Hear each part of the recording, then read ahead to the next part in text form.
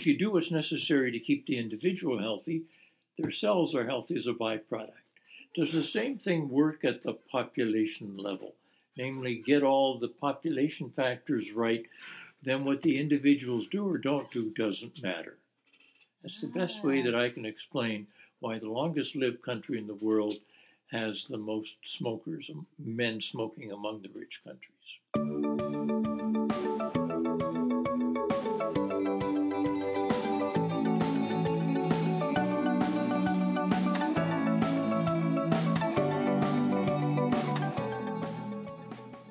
Welcome, friends, to the podcast for Healing Neurology, where we talk about everything that can help heal your neurology, which is really everything. Food, lifestyle, mental health patterns, thinking and feeling, the environment in which you live and work, medical treatments, pharmaceuticals, nature, culture, politics, and policy, I'll add today because of today's conversation. There's no topic too big or too small. I'm Jillian Ehrlich, a family nurse practitioner certified in Ayurveda and functional medicine, and I'm here with Dr. Stephen Bezruchka. He has worked as an emergency room physician in the U.S. for over 3 decades and spent 10 years in Nepal. There, he started a community health project a week's walk from the road and set up a remote district hospital as a teaching hospital for Nepali doctors whose training he supervised. Dr. Bezruchka considers how nations and parts of the world attain their health and mortality status. Even though health in the U.S. is now declining absolutely, despite having been one of the healthiest nations 70 years ago, no attention is being paid to consider upstream causes, which are mostly economic and political. He teaches, writes, and talks about population health issues and works to further a broader understanding of determinants of health. His research focuses on how to best create broader awareness, and his activist efforts include co-chairing the Economic Inequality Health Task Force of the Washington Physicians for Social Responsibility, where he is also a member of the board of directors. Welcome, Stephen. Thank you very much for having me, Jillian. It's a real pleasure. I always enjoy conversations with you. Well, let's get started. Yes.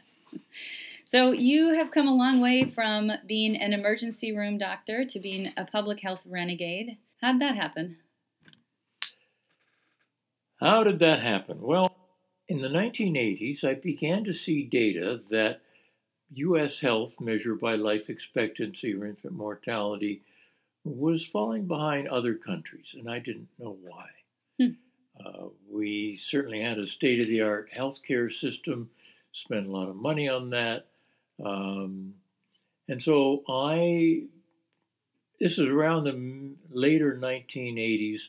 With my experience in Nepal, I came back here in 1986, and one of the ideas circulating was that for the health of infants and children around the world, mother's education seemed to be more important than anything else.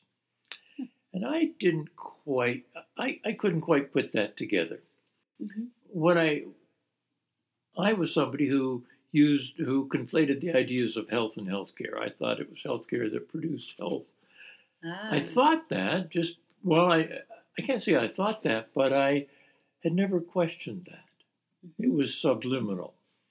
So I led some study tours to Nepal for doctors and medical students here. And I worked with a Nepali counterpart, Shankar Manrai. We were sitting on a rice paddy in the eastern part of the country and having one of these seminars that I sort of led on global health. It wasn't called global health then. And Shankar asked me, why do Bangladeshi men have a better chance of surviving than African Americans in Harlem? That's a good question. And I hadn't heard of that. As a matter of fact, Shankar had a better grasp of the literature. This was an article in the New England Journal of Medicine back in 1990. This was 1991 that we had this discussion. The fact that I couldn't answer that, and living in the United States, propelled me to say, my understanding of health is not that good. I understood how to provide health care, but but I couldn't understand what produced health. So I went back to public health school in 1992 to Johns Hopkins, and I went there because it had supposedly the best program with the greatest diversity of people from around the world. And in my application essay, I wrote, I'm trying to figure out what makes a population healthy. I know it's not medical care. I've been doing that for long enough. And so I want to go and study at Hopkins to figure this out, what makes a population healthy. So when I got there, and to understand the declining health compared to other countries in the United States. So I got there, and I learned two things that were really important: social factors and political factors. Nobody ever discussed the U.S. health status in other countries compared to other countries. And although I never asked directly why, it takes you a long time to frame the right questions. But what clearly was true was that, whoever pays the piper calls the tune. And so funding agencies weren't asking these questions, namely, why is U.S. health declining compared to other countries, relative to other countries? Anyway, so I left not having my question answered, other than I had two new toys to play with: social factors and political factors. And I came across a study linking economic inequality to life expectancy among rich countries. And I saw the graph and I thought, there's something that really makes sense here. So I began delving into that. In 1995, I was now sure that some measures of inequality, economic phenomenon, were really related to life expectancy as a measure of health of societies. And so as I learned more about it, I wanted to present this to other doctors. So in 1995, I gave my first talk at a doctors' conference talking about poor U.S. health status and the links to inequality. And I thought that when people saw that our health compared to other countries was not that good, doctors, that they'd be eager to do something. It took me about 5 years to disabuse myself of that. Namely, doctors aren't interested in health. Our job is to diagnose and treat. Producing health is much more complex. You've got a headache, so I can give you some medicine for the headache. I can make sure it's not a intracerebral hemorrhage, that sort of thing. So I can treat an individual, and that has very little to do with what produces health in a society. Now, it took me a long time to be able to clarify these ideas, but around 2000, I came to see that I had to look elsewhere if I'm going to interest people in health rather than healthcare. If I'm going to get people to consider health rather than healthcare, I'd ask some of my colleagues, why is this going on? And they say, well, nobody ever taught us about this stuff. So if you're not taught about it, you're not going to take an interest in it. Anyway, so I started teaching about at the University of Washington. My first course, I think, was 2001, a graduate course, then an undergraduate course in 2002. And I sort of refined the idea of looking at the country as the patient. Mm-hmm.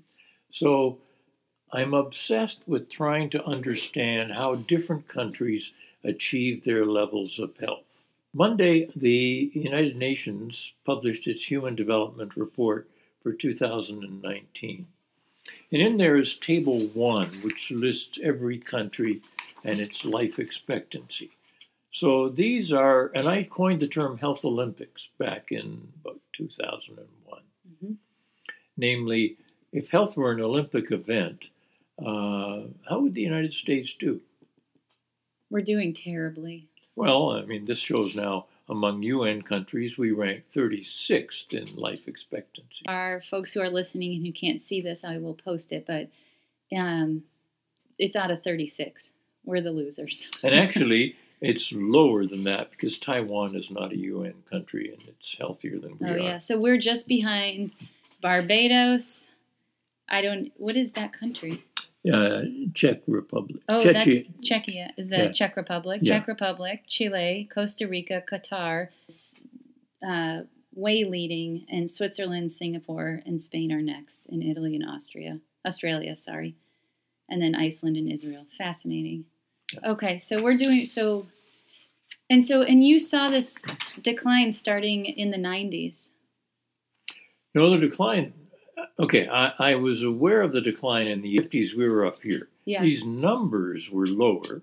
Yeah. Life expectancy keeps increasing. But other countries are seeing faster or bigger health improvements than we are. Okay. We're until recently when our numbers began going down. Okay. So since 2014, life expectancy in the United States has declined. And if we had have continued to increase, as our trajectory had showed, we're now about a year behind where we might have been. Okay. Well, what does that translate into? Clinical people are used to vital signs of an individual. Your temperature, blood pressure, pulse, oxygen saturation, those things.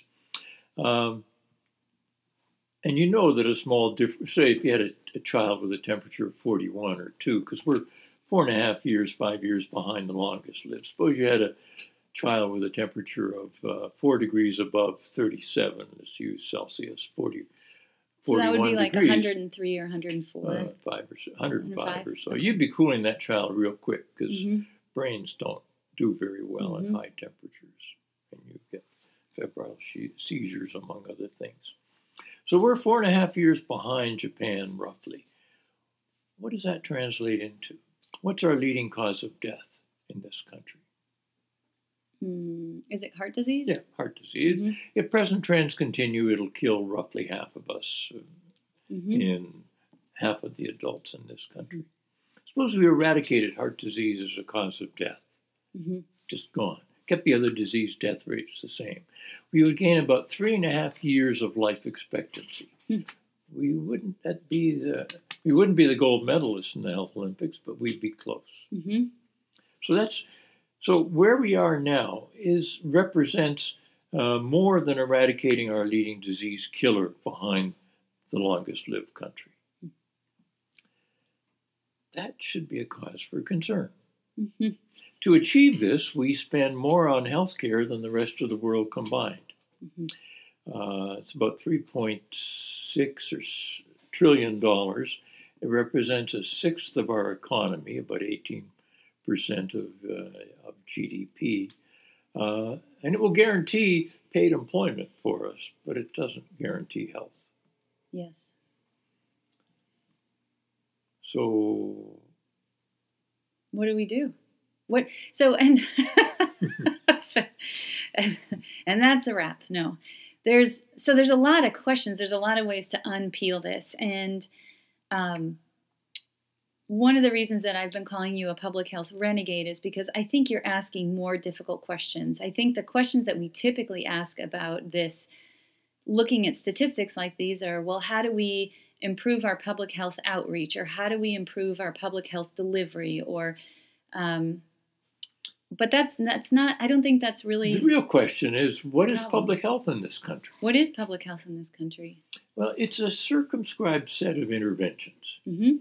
Immunizations, stop smoking messages, services for the poor people who can't otherwise access them, and so on. And early detection, which we call screening. Prevention, but a lot of it is early detection for breast cancer, colon cancer, so for a few cancers. So it's a circumscribed set of interventions, but it doesn't address the key factors that produce health in a society. So healthiest state, our longest lived state is Hawaii. Hawaii produced the Department of Health in Hawaii produced a report on the social determinants of health and chronic disease, and this is the graphic on page 2. And to describe it, basically we have upstream or root causes of health, and then the downstream effects on health. And it's got basically a mountain range, a pass in the mountain range, and then a waterfall, and it flows out to the ocean. And the downstream effects are the chronic diseases that you treat. The risk factors are the stuff we tell you to, be active and stop smoking and don't get too big, and access to health care. So these are the downstream effect on a society as the Department of Health in Hawaii might consider. I mean, it is arguably our healthiest state, so it knows something. Mm-hmm. And then there are all these factors by this raging waterfall, which are the traditional social determinants of health: poverty, pollution, place, racism, education, income, wealth, and so on. What's above that?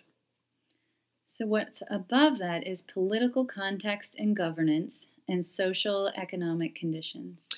So, and political context is above social economic conditions. Mm-hmm. And that suggests what I learned at Hopkins: the political factors are the most important. What are political factors? Well, politics is the process by where we decide to share what is ours, and the process by which that happens. In other words, as a society, we have forests and a variety of environmental resources. We have the broadcast airwaves. We have rules and regulations for how business is conducted. So those need to, we can decide to share those in various ways. And the process is typically holding elections and having elected officials accountable. Take the broadcast bands, the airwaves. We gave those away to private businesses, and they control the information we receive. Now we have a whole digital media that's out there for which it's a free-for-all. There's no controls on that. You can say anything you want on social media and cause a lot of irate people, and nobody's responsible for that. It's totally a jungle. So we could decide to regulate the media, which comes from, as your computer is basically a technology that the United States government built and paid for in the 1940s. There's a big room at the Smithsonian where the ENIAC is housed, this huge thing that could add a couple of numbers. And so we developed the software to run that. And then when it became profitable, we gave it to private industry to make huge profits on. And the outgrowth of that today is Apple, Google, Facebook. We also developed other technologies that produce the richest person in the world, not just a stone's throw from here. Basically a delivery man who expedited delivery. So these are the political context is what's ours and how do we decide to care for and share it, and the process by which that happens. And since we have the most inequality of all rich countries, we have the richest people, the three richest people, the two richest people, as I said, are a stone's throw from here. And they basically rode their backs on government-sponsored innovation. They should maybe pay a licensing fee to we the people for this, maybe. But they don't. So the question, and this is part of the conversation that you and I had when we met by happenstance on the trail a few weeks ago hiking in the woods, outside of Seattle, which was why are we as citizens kind of all okay with this? Where does that come from? We the people are okay with a few people holding a lot of wealth. We think that, we look even, at a delivery man and we think maybe we'll be that delivery man. Maybe that'll be all of us. All of us have that thinking. Maybe we'll win this lotto. And why do we think that? And why are we okay with that? Why are we not interested in a politics that divides our resources for the benefit of all of us? So let's look at trends in inequality. I said inequality is the key factor here. Socioeconomic conditions, inequality. The richest 1% in the 1920s had half of all the wealth. We're talking about wealth. And through a variety of processes, the share of the wealth whittled down in 1975 to about 23% of all wealth, from half to 23%. Now they're back to half. How did they get it back?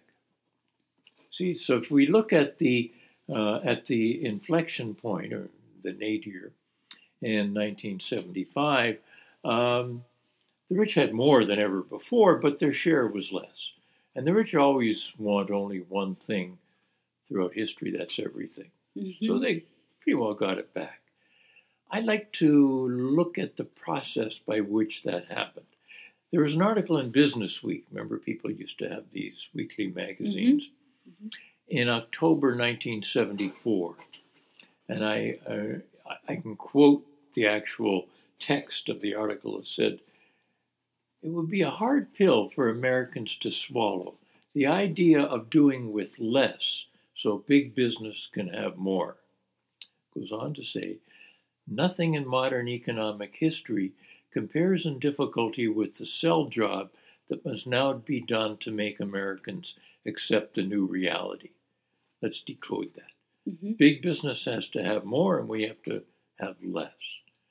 And we've got to feel good about it. So what happened was, I came of age in the 60s. It was a time of upset and opposition to the invasion of Vietnam, the civil rights movement, the dreams of a utopia almost around the corner. It was a social revolution, and when you're in it, it's hard to sort of know that that's what's going on. So that people power had to be contained. And the container was to tell us our job is to be consumers. So we have traded working together for ends such as the civil rights legislation, such as taxation rates were very high back starting in the 50s, starting in the 40s. The highest marginal tax rate in the 50s was 91% on the upper chunk of income. Now it's about 38, 39%. So the rich don't want to pay taxes. They had to whittle that down, and they told us in some uncertain terms, your job is, we're not going to pay you more. Your job is to borrow your salary. This is before the crash of 2008, by second mortgages on your home, by credit card debt. Borrow your salary since we're not going to pay you more. And somehow we did that so we could buy all the stuff that we don't need to put in storage lockers. That Yes. has turned out to be a big industry. So we were basically told that our role was to be consumers, and we had to go into debt to achieve that, and that was what we were supposed to do. Why did we believe that? We believed it with a vengeance. Yeah, why? How did that happen? So advertising has been very, very successful. Basically, it's, we have all these, it's advertising. It's media manipulation. It's, when I was a kid growing up, this is, I became fixated on one particular brand. It was a brand of gasoline. Mm-hmm. Because they sponsored the Hockey Night in Canada broadcasts from Maple Leaf Gardens, Esso, the Canadian equivalent of Exxon. And when my father bought a car, when he finally passed his driver's license, bought a car, I was 16 at the time. I got my license, and I said, Dad, we got to put Esso gas in the car. And he said, no, any old gas is fine. And I said, no, it's got to be Esso gas. So I went and got a job working at a grocery store to put every ounce of gas into the car that I paid for because I had to be loyal to my brand. That's happening today much more powerfully. People have created generic terms for various brands. Where's my North Face? And so on. My Patagonia. Mm-hmm. We've been effectively sold that our identity is bound up in product. And if that's true, then your job is to consume. So it's interesting because really what marketing does is associate happiness or stability or sustainability with the brand, right? That's what we're being sold on. So what we're really being sold on is happiness. And one thing we know about human life is it ain't easy.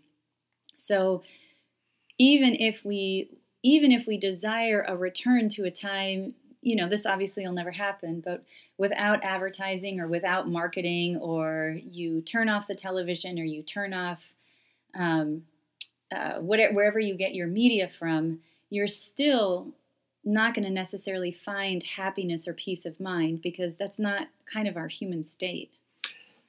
Remember, the United States is founded with the Declaration of Independence on 3 principles. Life, not necessarily a long life. Mm-hmm. Liberty, well, we house a quarter of the world's prisoners, so maybe we can contest that too. Mm-hmm. And the pursuit of happiness. Not the attainment, it's the pursuit. That's the critical thing. We are constantly pursuing happiness. We're falling further behind. I mean, our happiness is no better than our life expectancy. And how do we pursue happiness? By buying stuff. Yeah. It's not working. Happiness comes from social relationships. It comes with friendship. It comes with family, friends, doing things together. But people don't do things together anymore. You find a couple sitting at a restaurant and they're texting each other. Yes. I just heard the statistic that teen pregnancy is down because teens don't see each other anymore. That's They're right. Texting. Yep. The amount, there's an article in The Atlantic about how we're having less sex. Yes. And there's a study comparing Australia and the United States on having sex, and they're still doing it in Australia. Something to think about. Yeah. So what do we do about this component of it? This component. So one of the conversations we started a little bit before we even started the recording was about what is public health and what does public health do. So if you were going to create a public health campaign that was going to be truly health focused and was going to address this type of issue, what would it look like? Well, I think the word public health is outdated. Or I tell people we have public health 1.0, 2.0. We need a public health 3.0. Uh-huh. Public health 1.0 was trying to keep the fecal matter out of the food and the water. That would be nice. I'd appreciate that. Yeah. That was in the 19th century. Mm-hmm. In the 20th century, it was all the stuff we talked about: immunization, screening, clinics for disadvantaged, behavioral messages, and so on. 21st century public health, or 3.0, ought to recognize the political origins of our health and get us involved in understanding that. I think so I began using the term population health around 20 years ago, since that was a shift in terms. And I said population health is the understanding of the major factors that produce health in a population. And those are, I whittled them down, my simplistic perspective, to two things. One is caring and sharing as measured by economic inequality, and the other is attention to early life. That is, about half of our health as adults has been programmed most likely in the first 1,000 days after conception, and certainly by the time we go to school. A student of mine who gave an Ignite talk at Town Hall had this, when she did that talk, she had this graphic to illustrate the importance of the first 1,000 days after conception. By the time you're blowing out those two candles, roughly half of our health has been determined through epigenetic mechanisms. So we have to produce a caring and sharing society, mostly by decreasing inequality, and the resources we gain from that we have to spend on early life. What would we spend it on in early life? Well, having time to parent is important. There are only 2 countries in the world that don't give a working woman who is pregnant and then has a baby paid time off. One is, of course, the United States, and the other is Papua New Guinea. Oh, my goodness. Only 2 countries with populations of 1 million or more who don't have paid maternity leave programs as a national policy. Yeah. Go 100 miles north to Canada, you get a year at 60% pay. The pay comes from the government, and the employer often tops it up. Wow. Go to Sweden, you get essentially 2 years. The first year, the first 444 days at full pay, father has to take 13 weeks. Second year is optional at 70% pay. And in the third year, you can put your 3-year-old in a Swedish government-run daycare center that's free. It's amazing. And the requirements to work in a Swedish government-run daycare center is that you have an advanced degree in play. Wow. Because what's daycare? It's socializing the kid, the 3-year-old. You need experts there. Yeah. What are our requirements for daycare? Ability to work at a minimum wage. Yeah. And no recent history of sexual abuse of children, perhaps. Yeah. So you get what you pay for. We don't spend money on early life. Sweden, for example, since I mentioned it, spends more government money on the first year of life than in any subsequent year, because they recognize how important early life is, and that's what we got to focus on our programs and funding.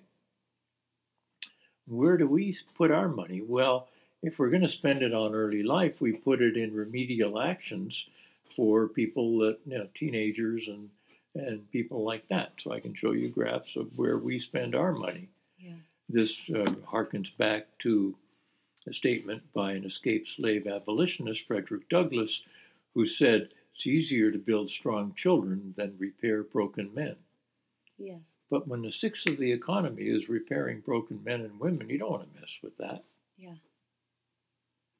Do you know the statistics of how much we spend kind of at the end of life in the last few years of life as compared the to early numbers life? are somewhere in the 60, 70, 80%. Wow.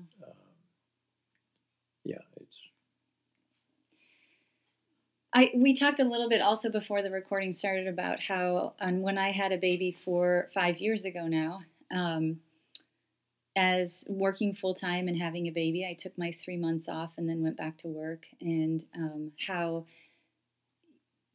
God bless him, I love him. He was not a great sleeper. And so for that first probably 2 or 3 years, I was underslept. And that had a greater impact on my health and my life than anything else has ever had. And I have not been a terribly sick person, thank God, knock on wood.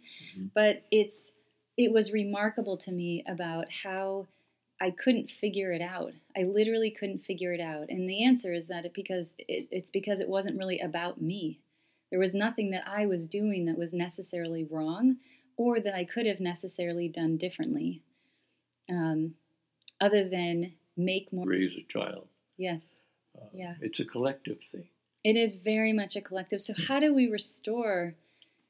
I mean, if we're going to really break it down, then the conversation we're having today is how do we get public health to restore relationships, give space for citizens to restore relationships, support the transition of the generations. So for pregnant women and new parents to raise children, and how do we politically share our resources in order to direct them to the places that's going to build a strong society?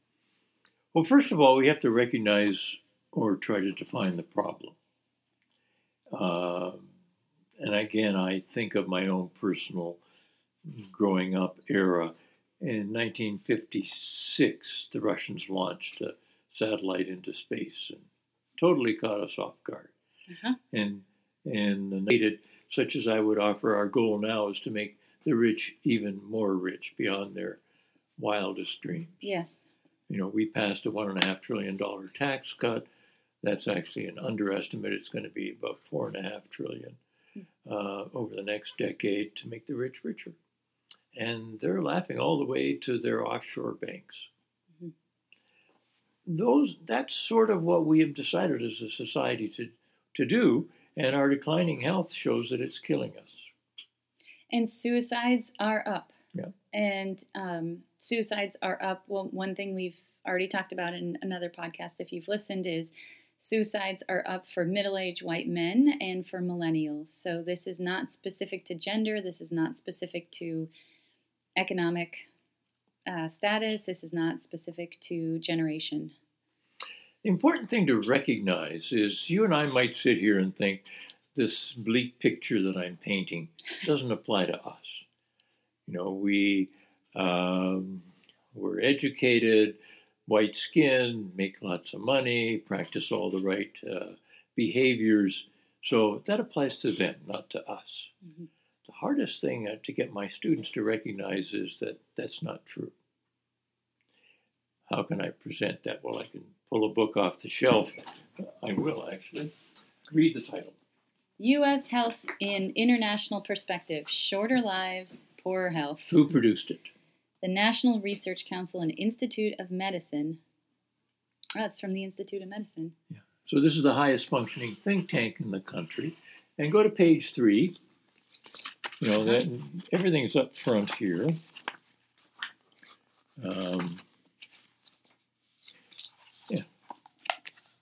And read this paragraph.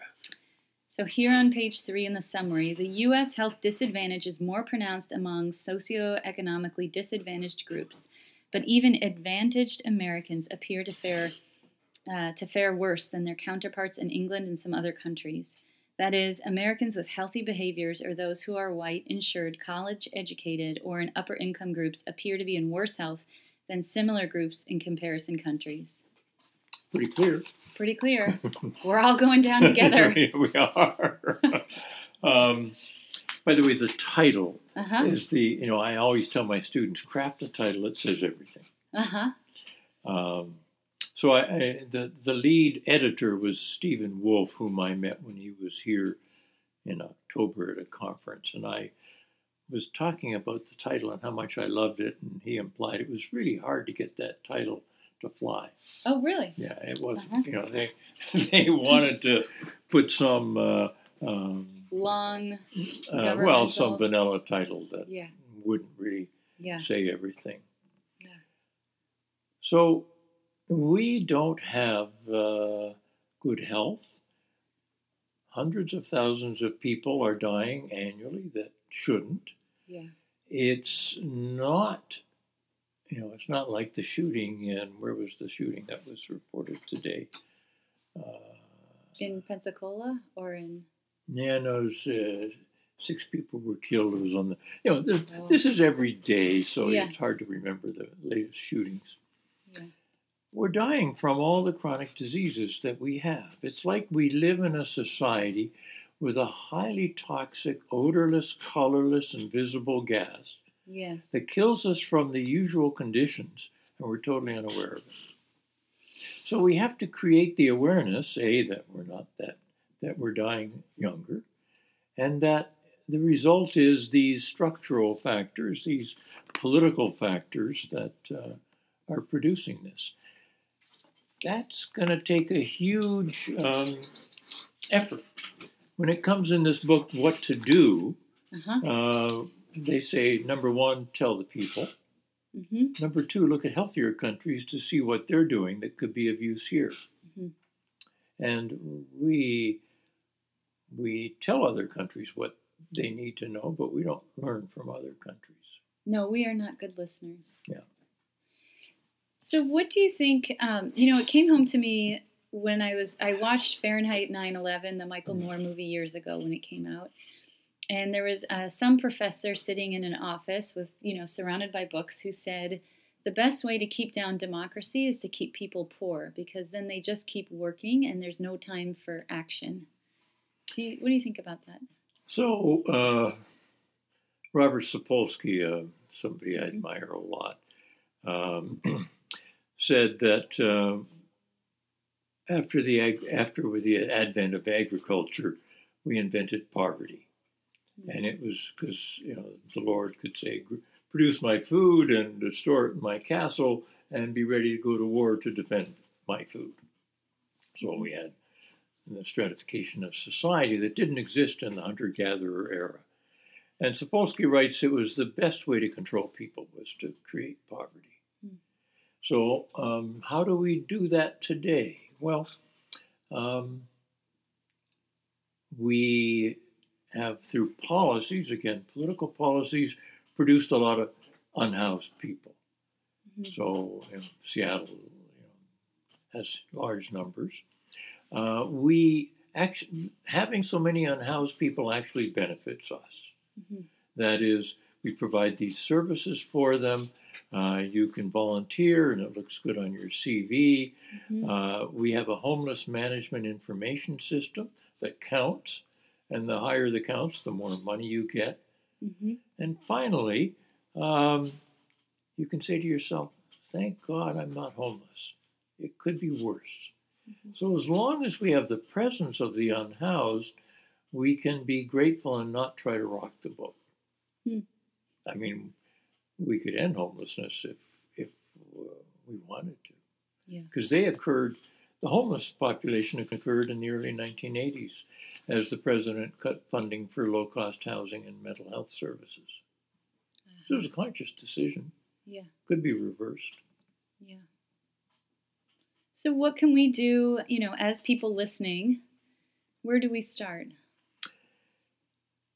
So I tell my students, do what you enjoy, because if you don't enjoy it, you won't do it for long. Mm-hmm. Do what you have skills at. Mm-hmm. And do what you can do for a long time without being paid much.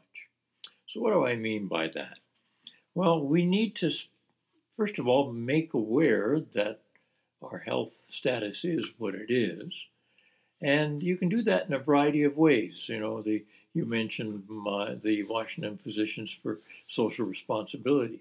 Find organizations that are championing these causes, mm-hmm. and either you might enjoy producing graphics. You might enjoy supporting events. You might enjoy posting on social media. Mm-hmm. So get this stuff out there. I don't want to keep bringing out books, mm-hmm. but one of the things that needs to be done is the government system, the federal government system of taxing and sharing the proceeds of the tax is totally broken. The lowest rate of tax, combined federal, state, and local taxes, the lowest rate is 23% paid by the richest 400 people. Wow. The bottom 90%, from 1962 to 2018, have seen their tax rates increase. Top 10% have had them go down. But it's the richest 400 who've seen the biggest drop. That's the argument in that book. The triumph of injustice. Yeah. So get informed about these ideas. Obviously, I'm obsessed with these ideas. And thank God. And lucky for us. And work on that. But pick a cause, get informed about the cause, and work with others, form coalitions. The old, again, African proverb, if you want to go fast, go alone. If you want to go far, go together. Mm-hmm. So, I am fortunate in having a variety of groups that I work with mm-hmm. on these issues. And I have some skills, teaching, writing, talking. I'm not very good at graphics, mm-hmm. And when I came back from public health school, I was told back there, don't give up your day job, or as an 8-hour doc, your night job, because that allowed me to make enough money to fund my habit. Yeah. It's giving me the perspective that I have, and it's allowed me to ask other questions and try and work on those. Thomas Pynchon wrote in Gravity's Rainbow, they can get you asking the wrong questions. They don't have to worry about the answers. Yes. So do we want Medicare for all, single payer, public option? I mean, those are the wrong questions. Right. We should be talking about our health and improving it. And countries can set goals for health, by the way. Australia in 2010, when it was third in the Health Olympics, mm-hmm. Because of an article in the Medical Journal of Australia written by some doctors with the title along the lines of, what would it take for Australia to become the healthiest country in the world to beat Japan? Uh-huh. And the government actually formed a commission to study this, and they produced a report in 2010 on Australia becoming the healthiest country in the world. Well, they weren't successful, but nevertheless, it does. And of course, subsequent governments put that idea aside. Yeah. We don't want, so it's a tough thing to try and focus on our health and do what's necessary to improve it. Yeah. Thank you for listening today with Dr. Stephen Bezruchka, University of Washington professor. We've got lots of ways to continue this conversation through our Facebook, Instagram, and Twitter accounts. You can also get a ton of fascinating information about Dr. Bezruchka's work from his website at the University of Washington. It's essentially departments.washington.edu, but I'll spell it out for you because it's all abbreviated. DEPTS.washington.edu/EQHLTH/index.htm. And you can find more about us at our website, centerforhealingneurology.com. Please be sure to review this and rate this podcast wherever you get your podcasts, and share this with all your friends and family. It is great for conversation and for us to build our collective awareness. And feel free to send topic requests for other podcasts to podcast@centerforhealingneurology.com. Among the various things that I've learned as I have progressed over this is the importance of understanding the effect of abuse in childhood, mm-hmm. adverse childhood experiences, ACEs. Mm-hmm. And so people that I know who are involved in clinical care at some form or other with especially chronic pain and other issues recognize how ACEs, adverse childhood experiences, underlie a lot of these issues. Mm-hmm. And there's some people saying, well, we should prevent ACEs. That's kind of interesting because it's like prevention in general in healthcare. Mm-hmm. It really doesn't address the core problems. It kind of sanitizes some solutions or addressing some things. We have the best thing we've got going for us, perhaps, is what are called nurse-family partnerships. Mm-hmm. In other words, for vulnerable people, mostly young pregnant women, have a nurse go into the home on a regular basis, weekly, mm-hmm. and show that they care, and then follow the kids that grow out of that, and they have the best track record for having kids that grow well, do well in school, don't use too many substances as they get older, and so on. Mm-hmm. And it was actually tested by a guy called David Olds, who set up separate communities and had nurses visit in one, no visits in another, or community member visits in a third, and compared the outcomes. Mm-hmm. You know, it takes a decade to do this. And so these are nurse-family partnerships. We don't support them very much. And they're in some 2/3 of states in a patchwork fashion. Mm-hmm. Within each state, counties have to beg for money, and so I just recently saw a infographic about the situation in Washington State, and large numbers of counties just don't have any programs. So here's a program to support. Mm-hmm. How do you support such a program? Well, it takes lobbying and concerted public action and an understanding of the political process. Mm-hmm. In my course that's finishing up this quarter for an executive MPH for mid-career folk, they have to produce an advocacy policy brief on our declining health. Many people don't understand how the political system works, even at the federal government level. So I did a little webinar with my the three branches of the federal government, and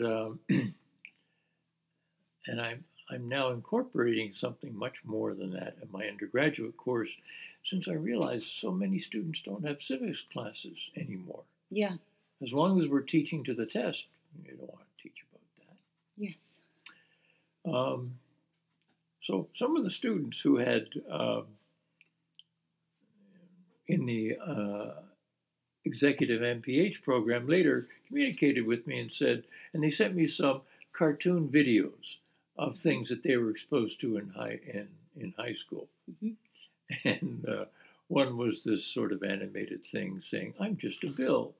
Oh, yes. Oh, you heard of it?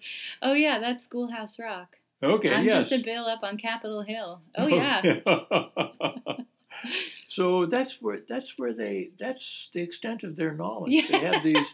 They have these little videos that still stick with them. I'd never seen this before. It was pretty good. You know. Oh, they were very catchy. They were lovely. Okay. I remember them from elementary school in the 80s. Okay. Yeah. Yeah. So we've got to create awareness of how the country works. Yes. And then what is the role of, well, like Ralph Nader started this organization, Public Citizen. Mm-hmm.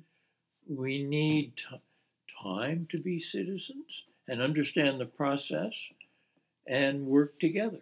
Mm-hmm. This started in the 1960s when he created Public Citizen. Mm-hmm. I mean, there are all sorts of things that we have done that are highly effective. It's just that most of them we don't take seriously. For example, the studies on early life. There was the Perry Preschool Project, and there was the ABC Darien Project that looked at supporting early life and the beneficial outcomes that come from that. Mm-hmm. We did the research.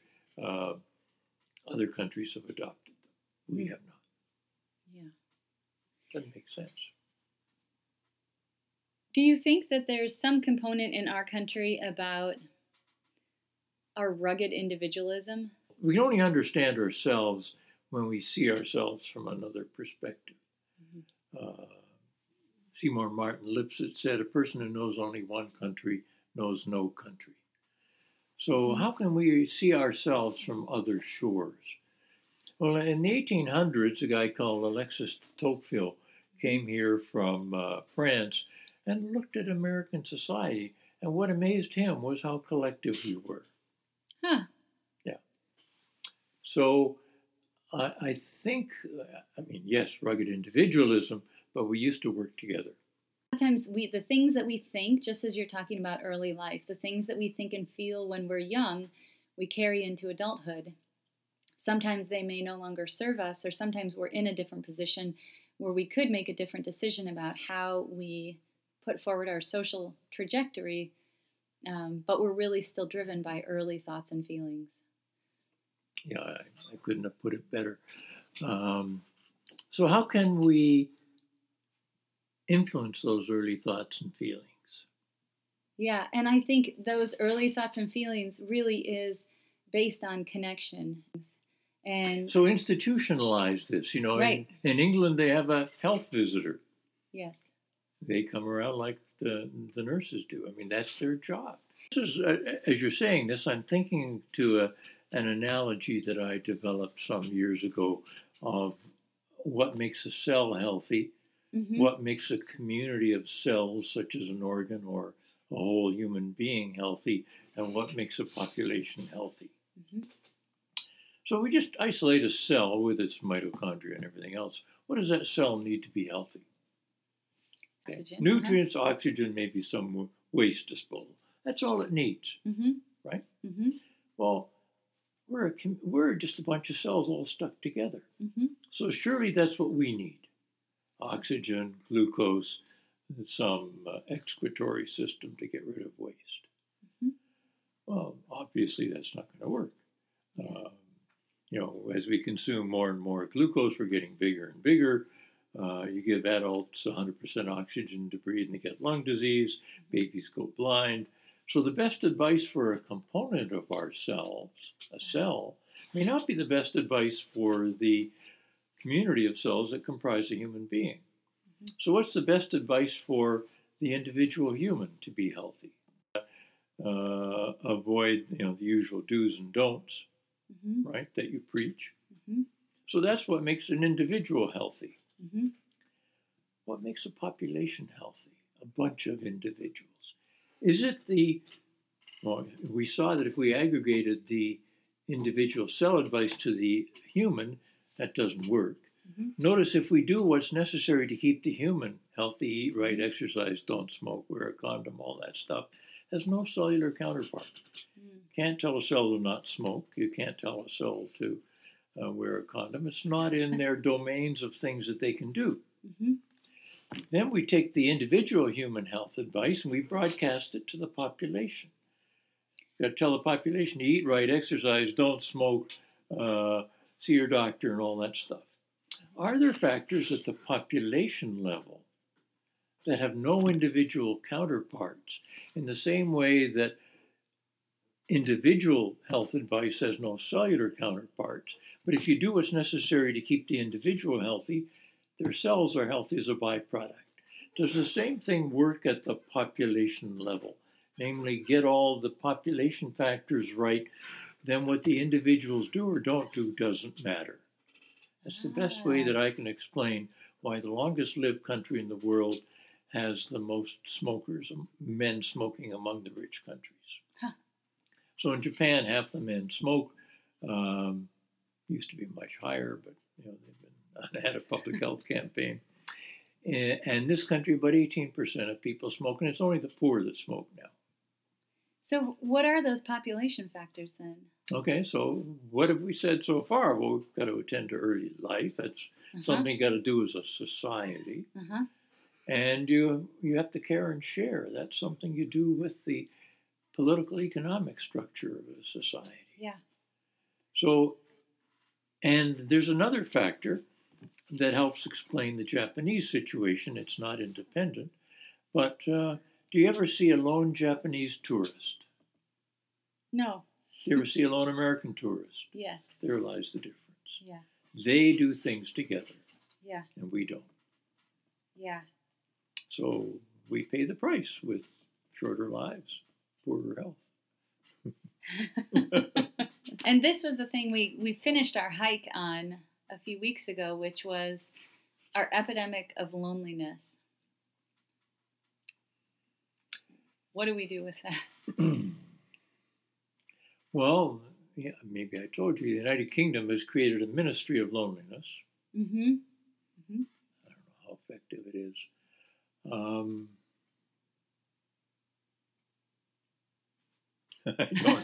don't have a ready-made answer for that right now.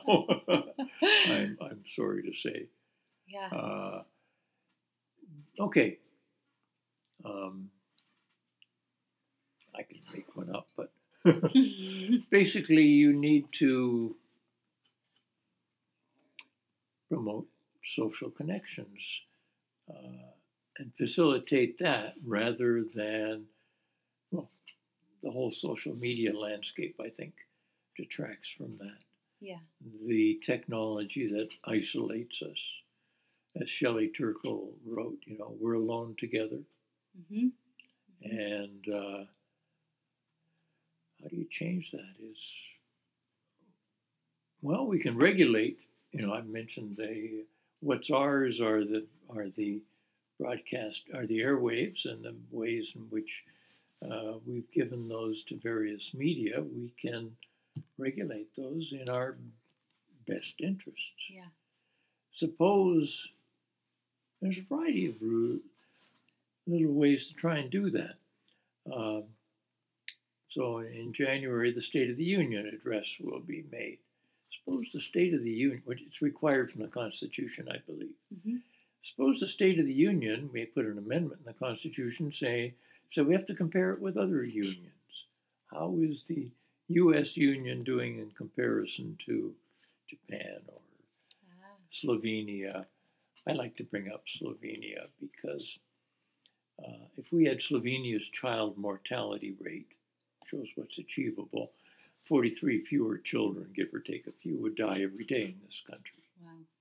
So Slovenia shows what's achievable, not the lowest child mortality rate. But when I present that, I then say, why did I choose Slovenia besides it being healthier than the United States? Why? Yeah. Country of origin of our First Lady. Oh, that's right. Yeah. That's right. So we should take notice. Yeah. Interesting. Yeah. I really want to thank you for being here with us today. Oh, I'm happy to do it. It's such a joy to talk to you. It's so thought-provoking, and now I have my career. I am a nurse practitioner. I'm not going to change it. Yeah, but you can do other things, and you are. Yes. Look at this. Yeah, and this is definitely part of it. Good. So thank you.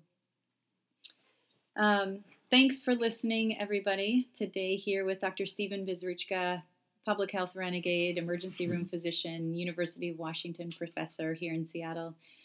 We've got lots of ways to continue this conversation through our Facebook, Instagram, and Twitter accounts. Speaking of social media, you can find us at any of these at the Center for Healing Neurology, and you can also get more information from and about us on our website, www.centerforhealingneurology.com, or even better, come see us in person at our Seattle-based clinic.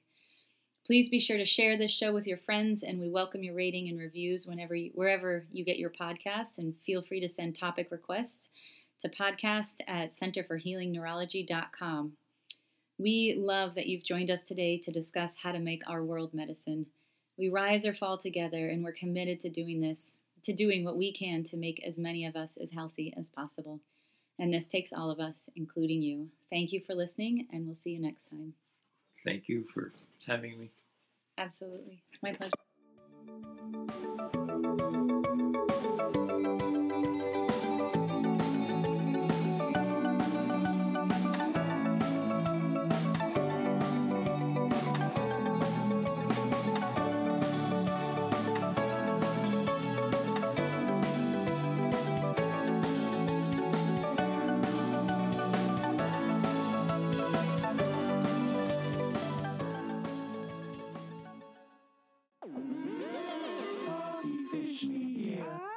Partyfish Media acknowledges that it operates and records on indigenous Duwamish and Puget Sound Coast Salish land that is still home to the Duwamish tribe. This land is stolen in violation of the Point Elliott Treaty of 1855. We are committed to uplifting the name of these lands and community members from these nations who reside alongside us. For more information on this land, its people, or ways you can help, visit duwamishtribe.org or realrentduwamish.org.